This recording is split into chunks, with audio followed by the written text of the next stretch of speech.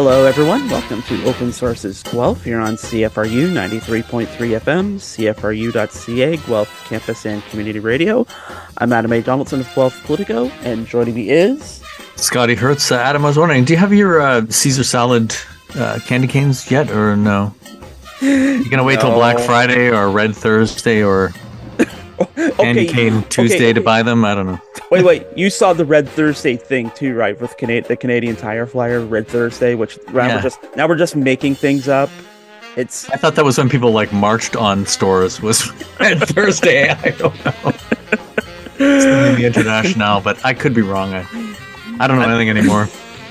That should be what it is. We're gonna try and take over the stores and hold it for the to nationalize Walmart. And I think you're onto something there. Spread the word. Well, nobody's there. Just take it over. Yeah. Well, in the United States anyway. Harder to do in Canada, but that's another story. Open Sources is CFRU's political and current affairs discussion show, and you can find us here every Thursday at 5 p.m. as we talk about the latest news items from Guelph, Ontario, Canada, and around the world. And we sometimes interview local newsmakers and politicians, which this week will be the new Ward 2 City Councillor Carly Klassen, who will talk to us about a very significant first City Council meeting this week and the Great Root Cellar comeback. Stay tuned for more information about that. That's going to be in the bottom half of the show. Before that, we're going to talk about a few news items from the last week, including soccer. You may be enjoying the games, but are you enjoying the controversy? We will talk about the tangled web of politics around the World Cup. But first, it's back to the Emergencies Act inquiry. This is technically the last week for testimony, although they have saved perhaps, depending on your political taste, the best for last, with Prime Minister Justin Trudeau testifying on Friday. That might be a bit longer than they have scheduled, although they have been picking off cabinet ministers pretty quickly this week. They had Bill Blair on Monday. They had Marco Mendicino on Tuesday. And I think some of today, if I remember correctly. But we've also had Dominic LeBlanc, David Lametti, Anita Anand, MLR Gabra, and coming up is Christina Freeland, some PMO staffers, and as I said on Friday, it's JT time. So, Scotty, what have you taken away from the latest from the Emergencies Act? It's almost like a batting roster, isn't it? It's like, who's up next? It's finishing off with the home run king of Adam. He's going to point to the back of the room and then sit down and testify. I'm going to hit out of the park. Well, I'll tell you, and I've said this before, if Justin Trudeau makes that squinty face, you'll know he's not happy. So watch for that. Well, I guess let's run through the roster then, because, first, I guess we'll start with the head of CSIS, that was Monday, I guess. David Vigneault, yeah.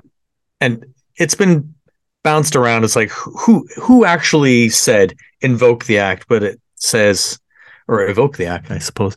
But it's hard to pinpoint because it's everybody's opinions were different. And I think there are certain parties out there looking for some kind of gotcha moment. Let's just say those that are sympathetic to the convoy want to say, it's you, you did it. You were the one. At least that's the traffic that's coming out of this. But let's put that aside for a second, because I think it's going to make a comeback before we finish talking about this. Yep. So head of CSIS is like, I probably should do this. It's not maybe completely necessary, but the way things are going, I think the turning point, let's jump ahead a little bit, was Mendicino's testimony on Tuesday, I guess it was. Because that, I think, is when it became clear that there was a problem. And it wasn't even anything to do with Ottawa. It was the blockade at Coutts Crossing in Alberta. Yeah. When they found the cache of weapons, and I think there was explosives there as well. There's that picture, here's what the cops found. So we've arrested 11 people. So that, to me, and obviously to the government, Mendicino, et cetera, were like, we probably should do this. And I think even just on the strength of that alone, the majority of Canadians probably wouldn't fault them on that. If that was your moment, of truth, you said, okay, we're going to do this.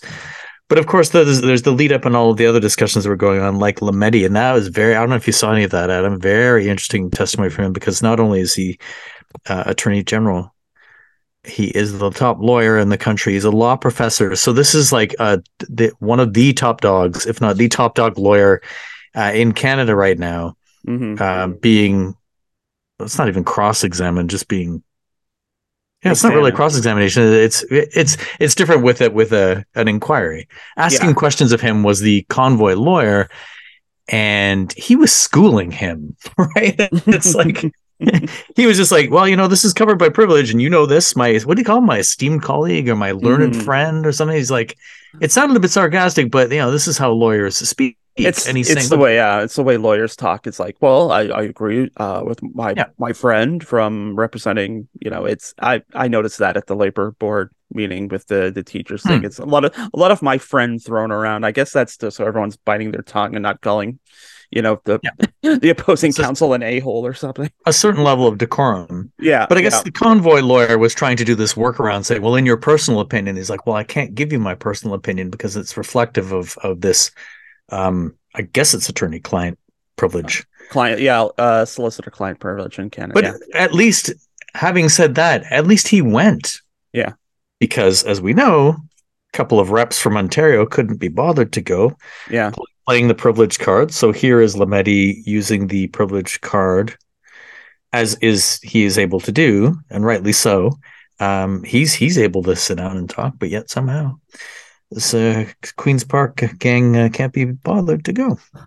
Yeah, and there was some spicy stuff this week in the Mendocino testimony, where they're trying to figure out where the Ontario government is, and getting support for ending the convoy. And Sylvia Jones snaps back. It's like, well, I guess it was the Mendocino's chief of staff. Like, I don't work for you or your boss, and she threw in an F word in there too for good measure.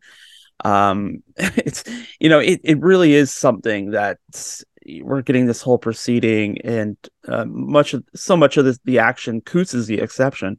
So much of this was Ontario based, and we're not getting the point of view from the Ontario Premier and the Solicitor General at the time, especially. And again, it was so weird because earlier in this, they were getting thrown under the bus every day.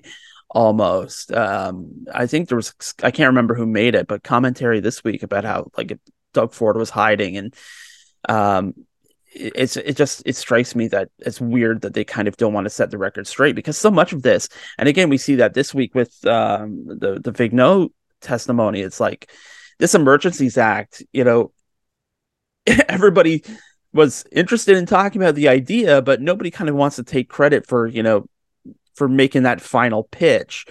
Vigneault comes out and he says, well, according to CSIS definitions of what is a terrorist threat, or it wasn't there, but I thought maybe the Emergencies Act had kind of a broader definition. And then it's in the Emergencies Act, it says use the CSIS Act definition for what circumstances to use the act. So it's just, here it's another it's poor metaphor, but failure is an orphan, successes has 1,000 parents, failure is an orphan.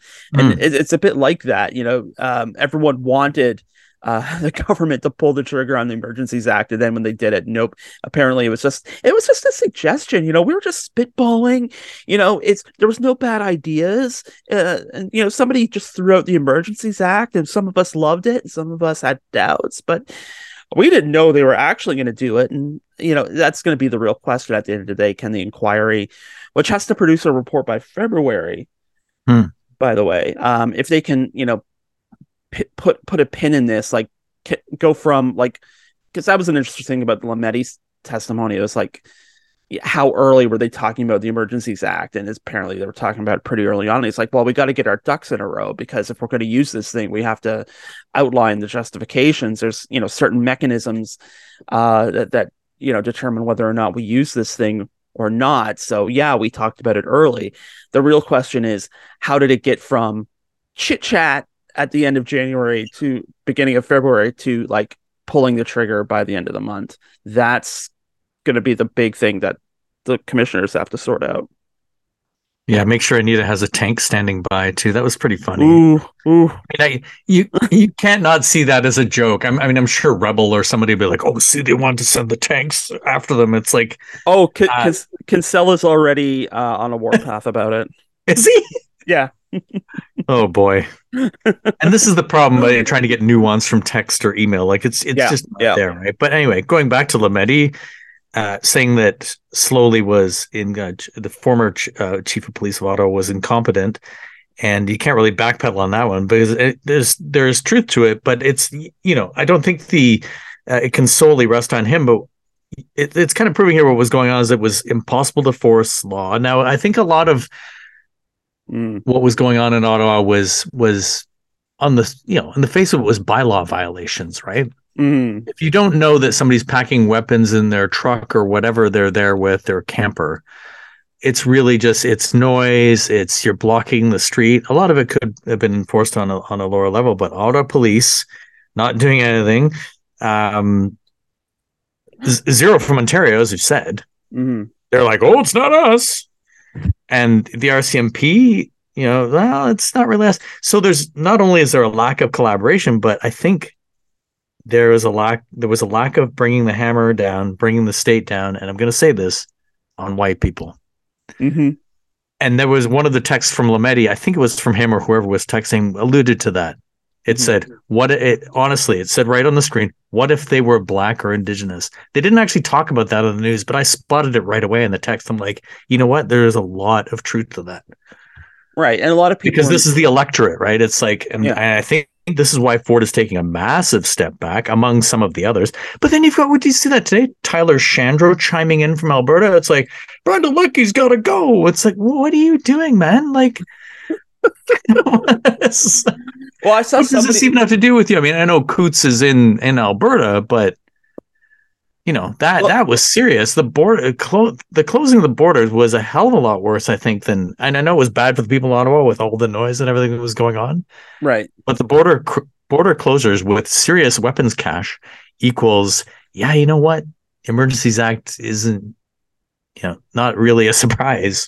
Right. And I mean that's the real one of the interesting parts of this is like did that one kind of feed into the concerns of the other, that if you have like people with weapons at the scene of one protest, might there be is it appropriate to think that there might be weapons at the scene of another? I'm not sure. I can disagree with that. Threat analysis isn't an exact science, and maybe sometimes you just got to take certain things for granted. The Shando thing is interesting because I think he's following the lead of Brian Lilly, who wrote an op-ed that essentially said Lucky's only in business to cover for Trudeau. She's only good enough to cover for Trudeau.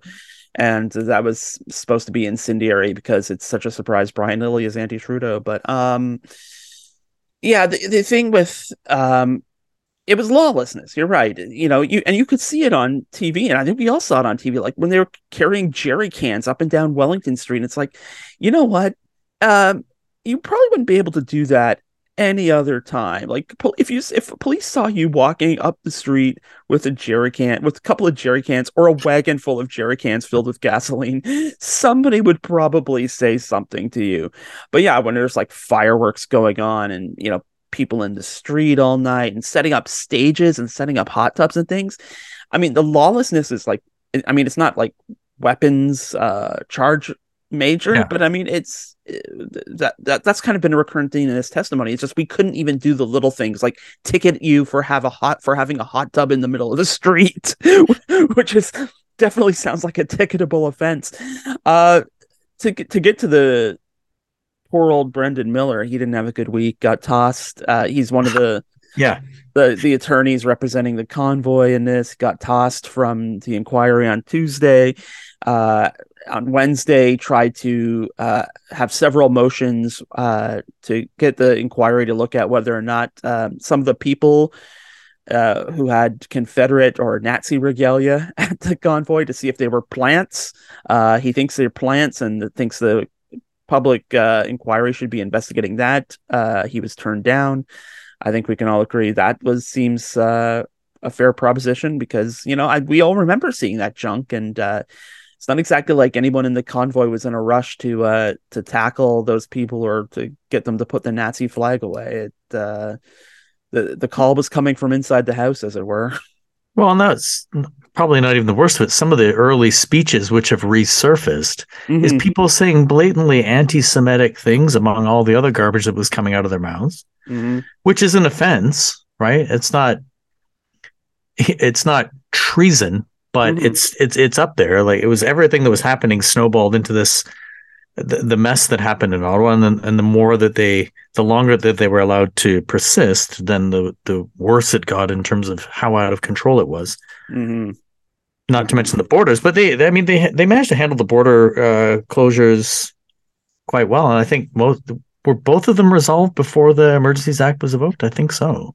Right before, yeah. Yeah, so it was like everything just kind of happened on a dime there, and because Valentine's because Day, right? there was like, yeah, there was like a week that was leading up to the passage of the emergency. Like they announced that they were going to do it, then there were a series of emergency debates, and then it happened. And by the time it happened, um, pretty much everything was over except for the getting people out of downtown Ottawa. So, I mean, even the threat of it going through Parliament seemed to break a log jam. And again, I mean, it's going to be tough to determine um, the exact chain of events, at least inside the parliament, that led to someone is saying like there's really no other option. But we'll have to leave that there and go to Qatar, where Canada lost in its first match, 1-0 against Belgium, of all cockamamie places.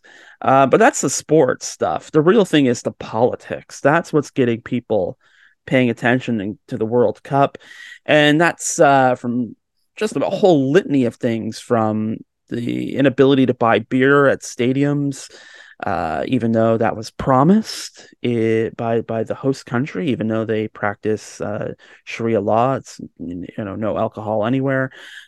People wearing rainbow T-shirts and rainbow bucket hats, not being able to enter the stadium unless without half an hour of argument with the security people.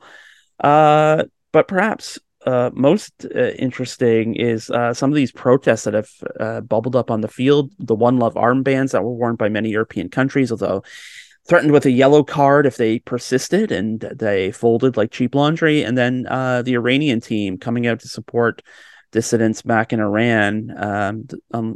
Unless they win the World Cup, that's probably not going to be a great homecoming for the Iranian team, I'm afraid. No, and they'll still insist that the World Cup isn't a political thing, much the same Yeah, as they do with the Olympics every single time. that's what Macron said. Oh, was it? Yep. Oh, wow. We're not normally on the same wavelength, but I will say though, Belgium are ranked second in the world, whereas Canada is further down. So I have to admit, I did watch some of the game today, Hmm.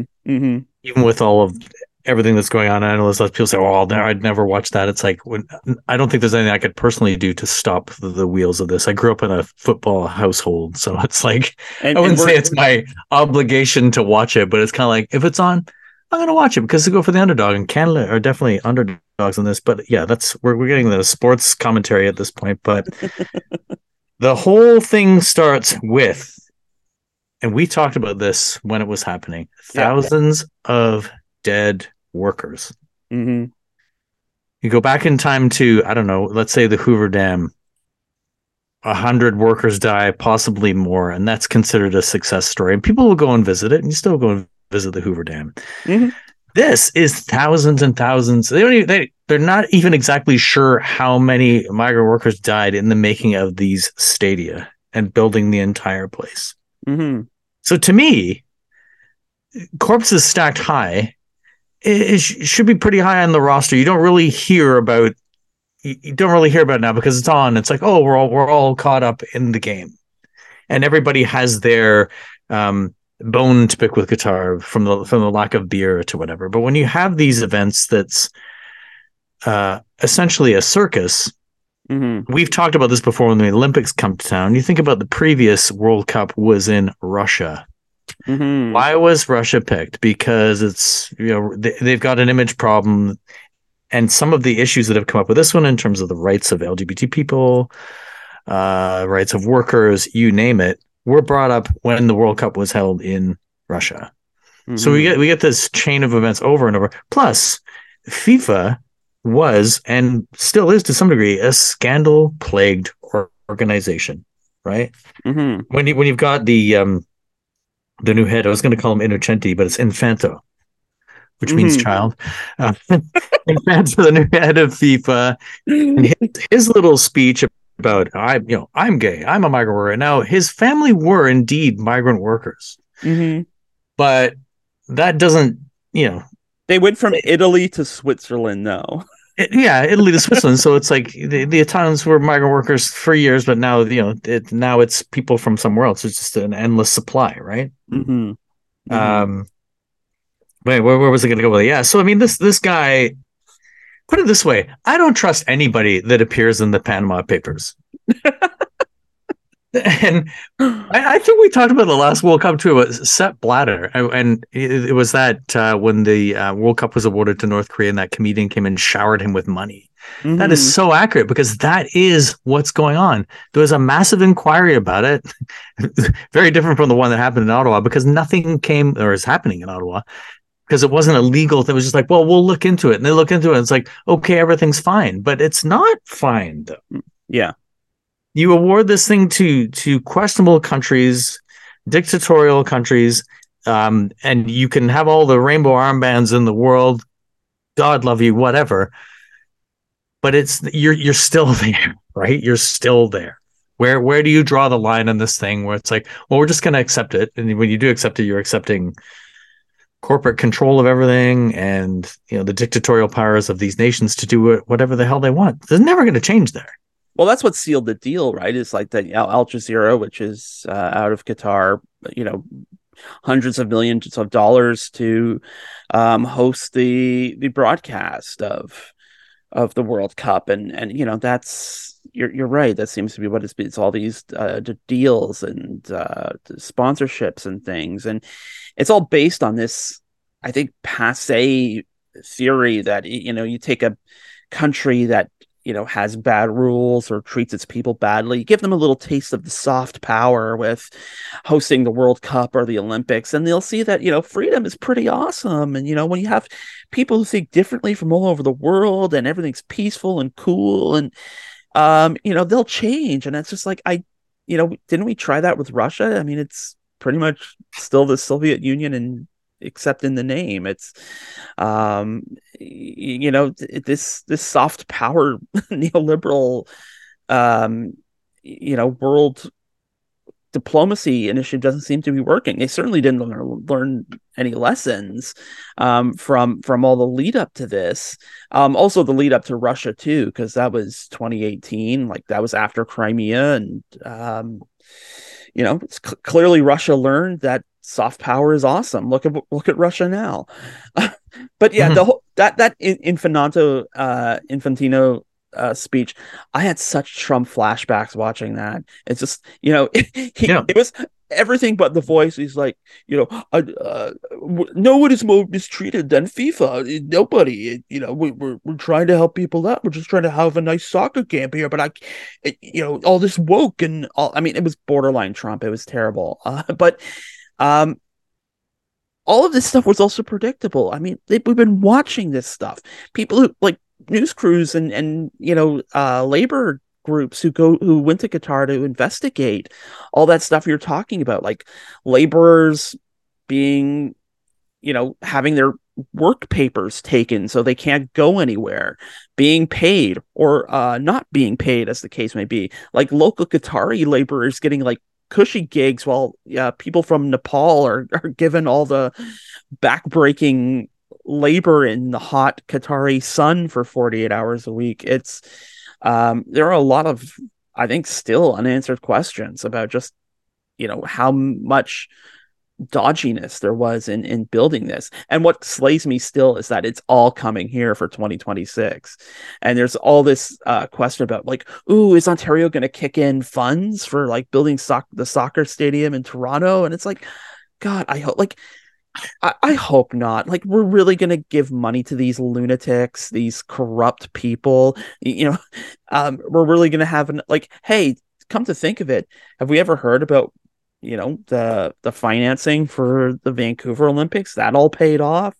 All that new housing for people in Vancouver, did that pay off? No, of course it didn't. So then Or we're the gonna pan- the Pan Am Games, the Yeah. Olympics, Yeah. all of these things are structurally the same. It's to please corporate people, Yeah. and to those that make the agreements and the arrangements, the handshakes behind the scenes that we don't see.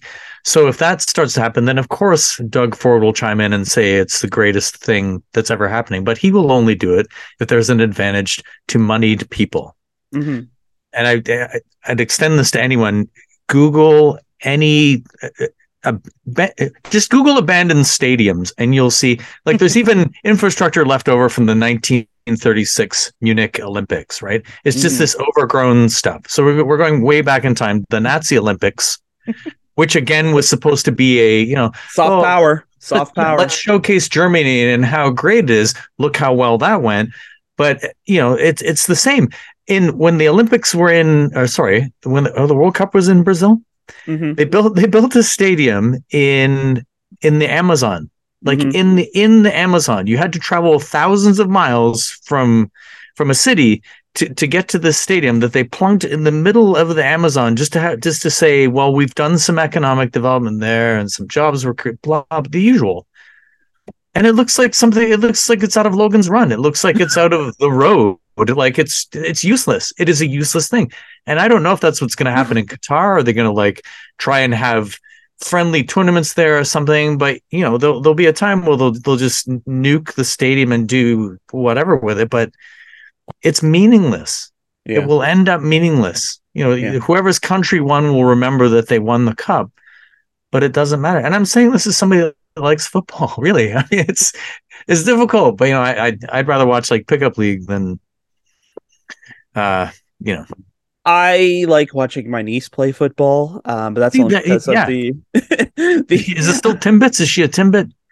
no, It's she's like not old enough for Timbit yet. She's because she's 5, so but I'm not much yeah, on Tim Hortons either, but to see the Timbits go at it, that's okay. I think she graduates to Timbit now. So but yeah, no, like Now a cooler or an eclair, I don't know, the Eclair Leagues, yeah. like Cubs, you move up. We're going to take a quick break and then come back with some local stuff. We're going to talk to Ward 2 City Councilor Carly Klassen. You are listening to Open Sources Guelph here on CFRU 93.3 FM, CFRU.ca, Guelph Campus and Community Radio.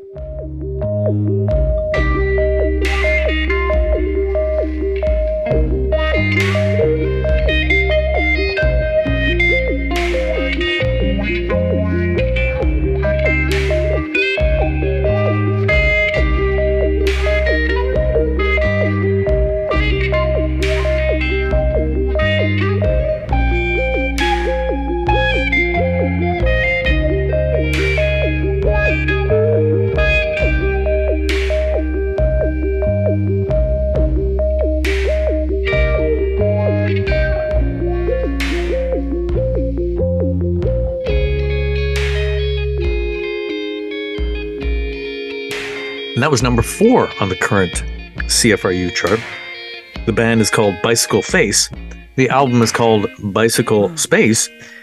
And that was actually 2 songs. First was called Interlude, and the second was called Outerlude.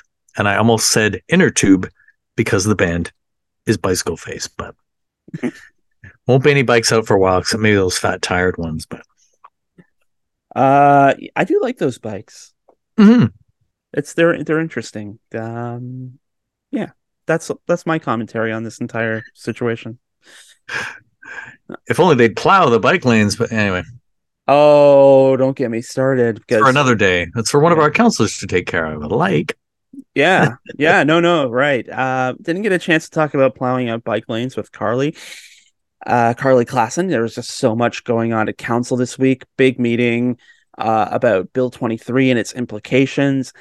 A little bit scary just how much the province is changing at one time in an omnibus bill. And I addressed a lot of that with Carly, and we also talked about her pretty handy victory in the very busy Ward 2 field last month, and the comeback of the root cellar. You may have seen this all over social media, that root cellars, everyone's getting back into them, literally and figuratively. I'm going to talk about all of that. So here's Ward 2 Councillor Carly Klassen starting right now. Okay, Carly Klassen, thank you so much for hopping on with us today. Thanks for having me, Adam. Uh, First, we're going to talk a bit about what happened at council this week, and then we'll get into some more general stuff. So, just in terms of this week's meeting and tackling Bill 23 and all its implications, are you worried? And I did hear another Ward 2 council candidates say this. Are you worried that this is not the job you signed up for, that the province has changed the game before it's even like begun to be played? Yeah, I certainly think that I didn't realize that I was signing up for this level of change. And to be fair, I don't think anybody did. It feels a bit like a trial by fire. I think one of my other colleagues said something like that.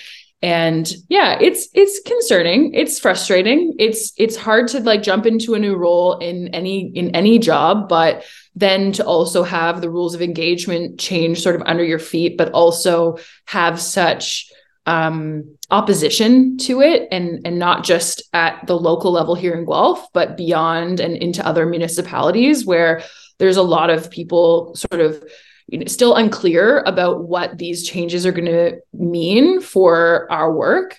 Yeah, I think it's again, and I'm still learning what our work is. So it's challenging, and I think not only is it challenging for us, but it's challenging for us to communicate with our residents, and we don't actually know necessarily what all the implications of the changes will mean yet. But as we voted yesterday, I mean, we are, as it stands, we aren't supporting the legislation as a council. I think that there needs to be some major changes to how it's currently written for it to serve what it's attempting to do. Right. I did note that for people who maybe weren't following along, the recommendation was changed to from a kind of friendly, hey, can we have some more time to engage with you, to no, we don't like this at all, which passed unanimously. And maybe it's because of the new council composition too, but it was a bit surprising to me as an observer, the unanimity, as we were discussing beforehand. Because usually there's at least one or two people who are like, "Ooh, I don't know, are we being a bit too harsh with our language?" That was interesting. Yeah, and I've watched a lot of city council meetings, and you're right. There's always a couple of people who are holding back, but I mean, I learned a new word this week, which was omnibus. And when you have a bill that has so many different elements that change the work of just so many different departments, it's overwhelming. Like, you all of a sudden, I think that this is what we were hearing from staff as well. And when we were reading the reports, it came through loudly and from every department. There was not a shred of like, oh, this will be good. There was so much from not just staff, but from residents, people coming forward and saying, hey, this is really concerning for a number of reasons. And there wasn't one area where we were, or I think somebody actually mentioned something like shifting the Ontario building code to reflect more closely the Canadian building code. That was the only kind of thing that people were like, oh yeah, no, that would be good. I think that was like the one little piece that I wrote down, and I was like, oh, asterisk, like this is a good piece. But no, there's a lot of concern. And so I think, as it reflects on council, when, all of the people who are informing how we are making decisions are coming to us and expressing their concerns. And it's a wide range of concerns, from how people do their jobs every day, how much, for example, if we need to increase how quickly we approve building permits, well, we need more staff, and that's going to cost more money. And who is the money coming from? It's coming from the taxpayer. If we strip away greenbelt lands, who is going to suffer long term? It's going to be us. And I think everybody kind of came together and also realized, and it was interesting to see as well. We had a local developer from Fusion Homes. He joined us, and I think what he added was really important, because it's not clear how exactly it's going to speed up development, especially when the major concerns for developers right now are around labor shortages and supply chain issues. You know, the bill certainly addresses different parts of how city staff do their jobs, but it doesn't actually address how to speed up development from the private sector perspective.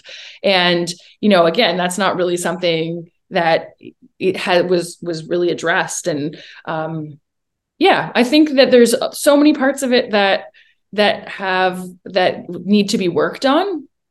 And another concerning element is just the fact that not everybody was invited to the table. So AMO, the Association of Municipalities of Ontario, were not allowed to join the committee that was reviewing the bill, and not having their voice at the table sends a pretty clear sign that they're not welcome at the table.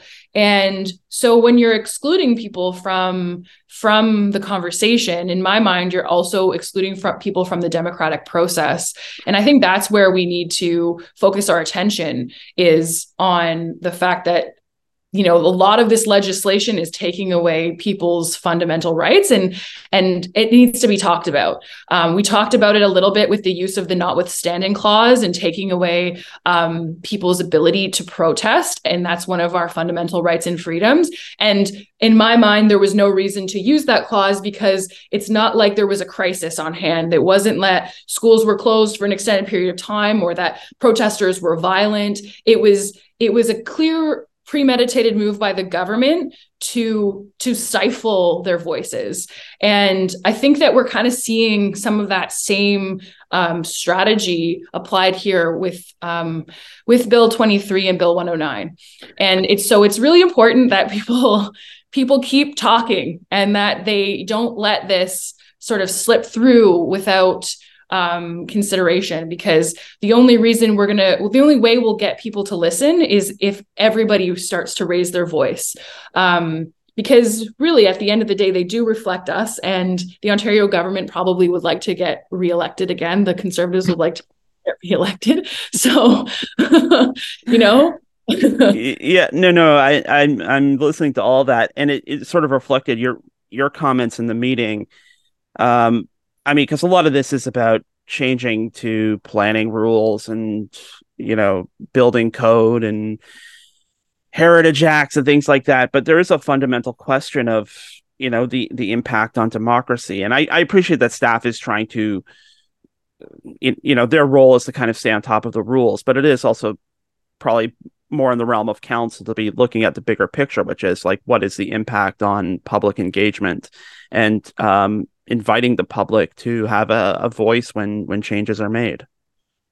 Certainly, yes. And I think we've encouraged, like, in from Ward 2's perspective anyways, but Rodrigo and I definitely both shared how people could get involved and how they could find out more information and participate in the meetings, because really, I think that, I mean, and maybe I'm wrong here, but something that I learned during the campaigning process was that people don't necessarily see themselves reflected in government all of the time, but government is truly a reflection of us. So by not participating and by being quiet, you're also sending a different type of message, which is do whatever you want, like, I'm not engaged. And when that happens over a long period of time is when you start to get, like, sort of, you know, more totalitarian type legislation that comes through. And so, yeah, I mean, we all have our part to play. Voting is just that first step, right? And now we all have to kind of bring our voices to this, because I think fundamentally, and I hope that this is what it comes down to, honestly, is that we need to work together as a community, and not just a small community at the municipal level, but at the provincial level and at the federal level as a country, to build more housing, and to also ensure that, because the supply also influences the demand, right? So it is something that it can't just be fully downloaded onto the municipalities. It can't just be the province writing the legislation. Like, we all need to be part of this conversation. And because there, you know, like, again, if you want to zoom all the way out, the federal government has announced that they want to bring in, I can't remember the number, but quite a lot of immigrants to our country in the next 20 years.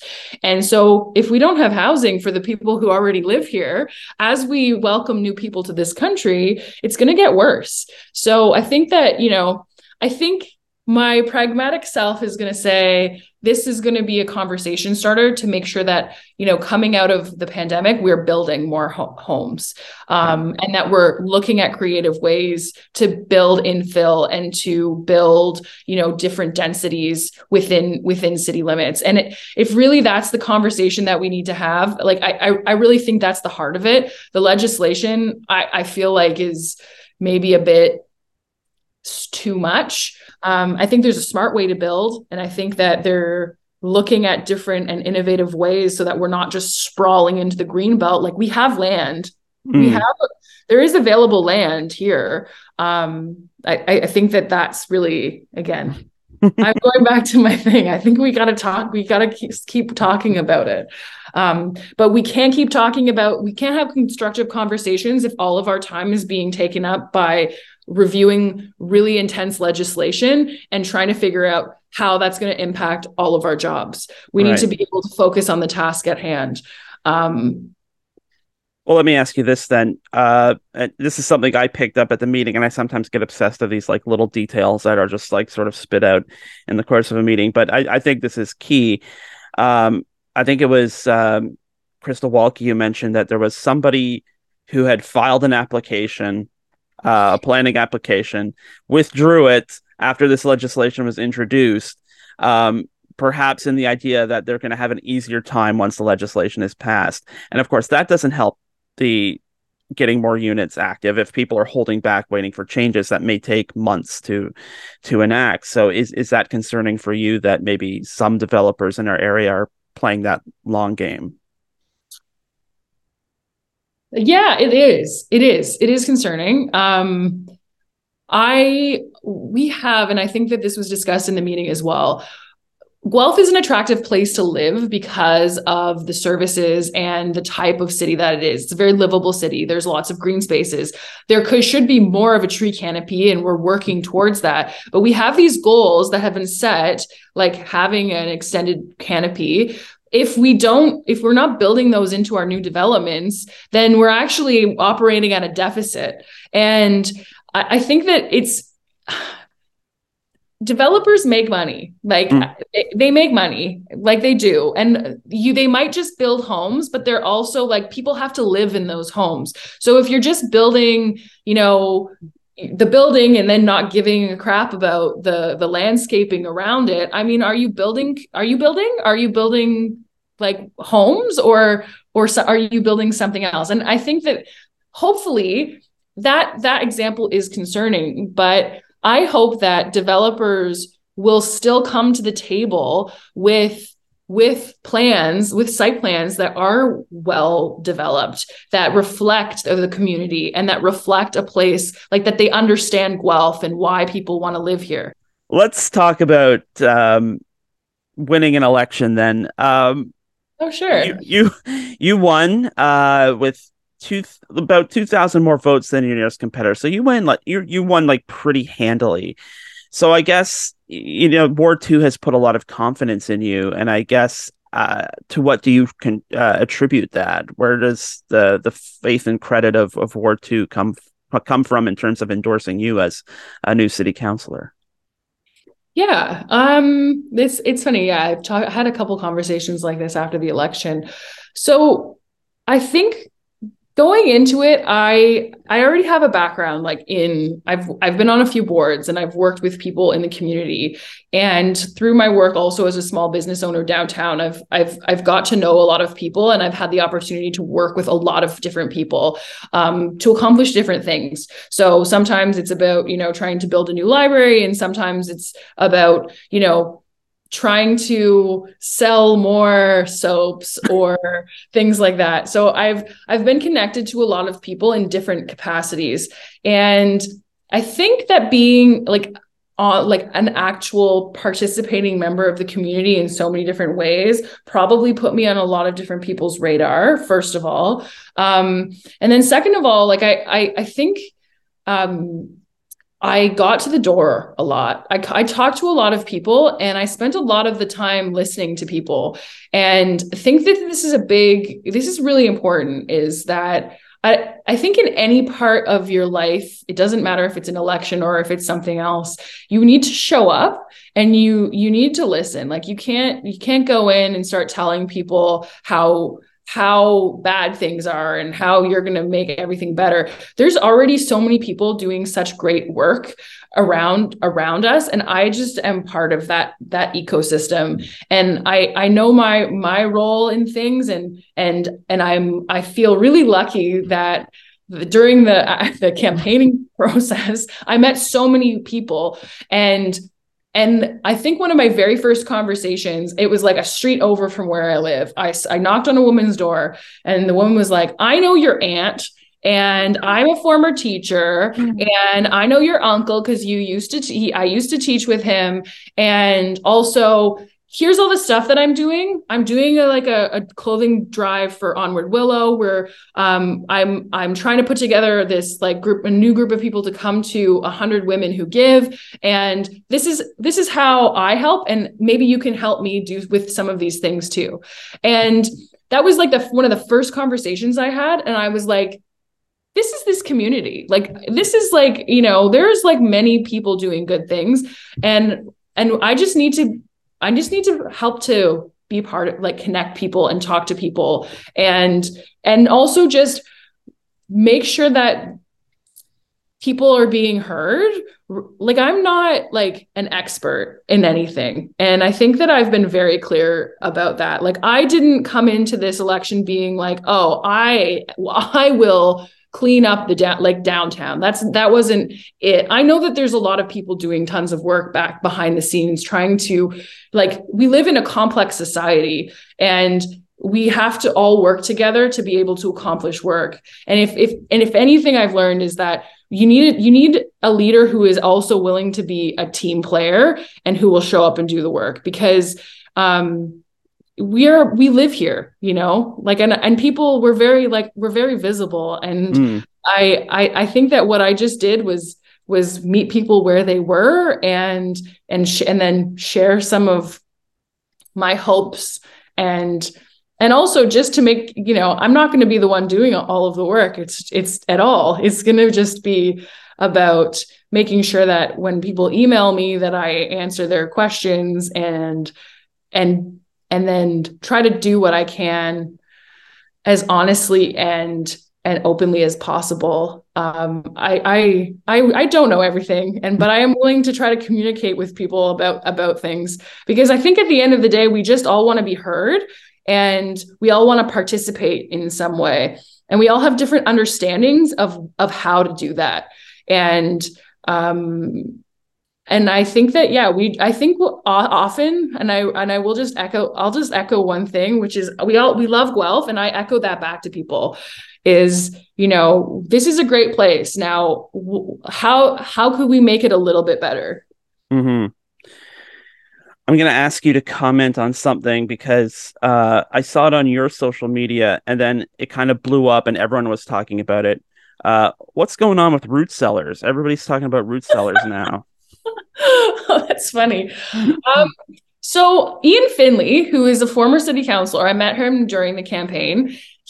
I honestly hadn't really been thinking about root cellars for any important part of my life, but I went there was the Emerge Eco Market that was happening at Old Quebec Street Mall, and I went in there and I saw Ian, and I was like, hey, what's up? And he was like, oh, I'm tabling here because I have this small company called Woodside Root Cellars.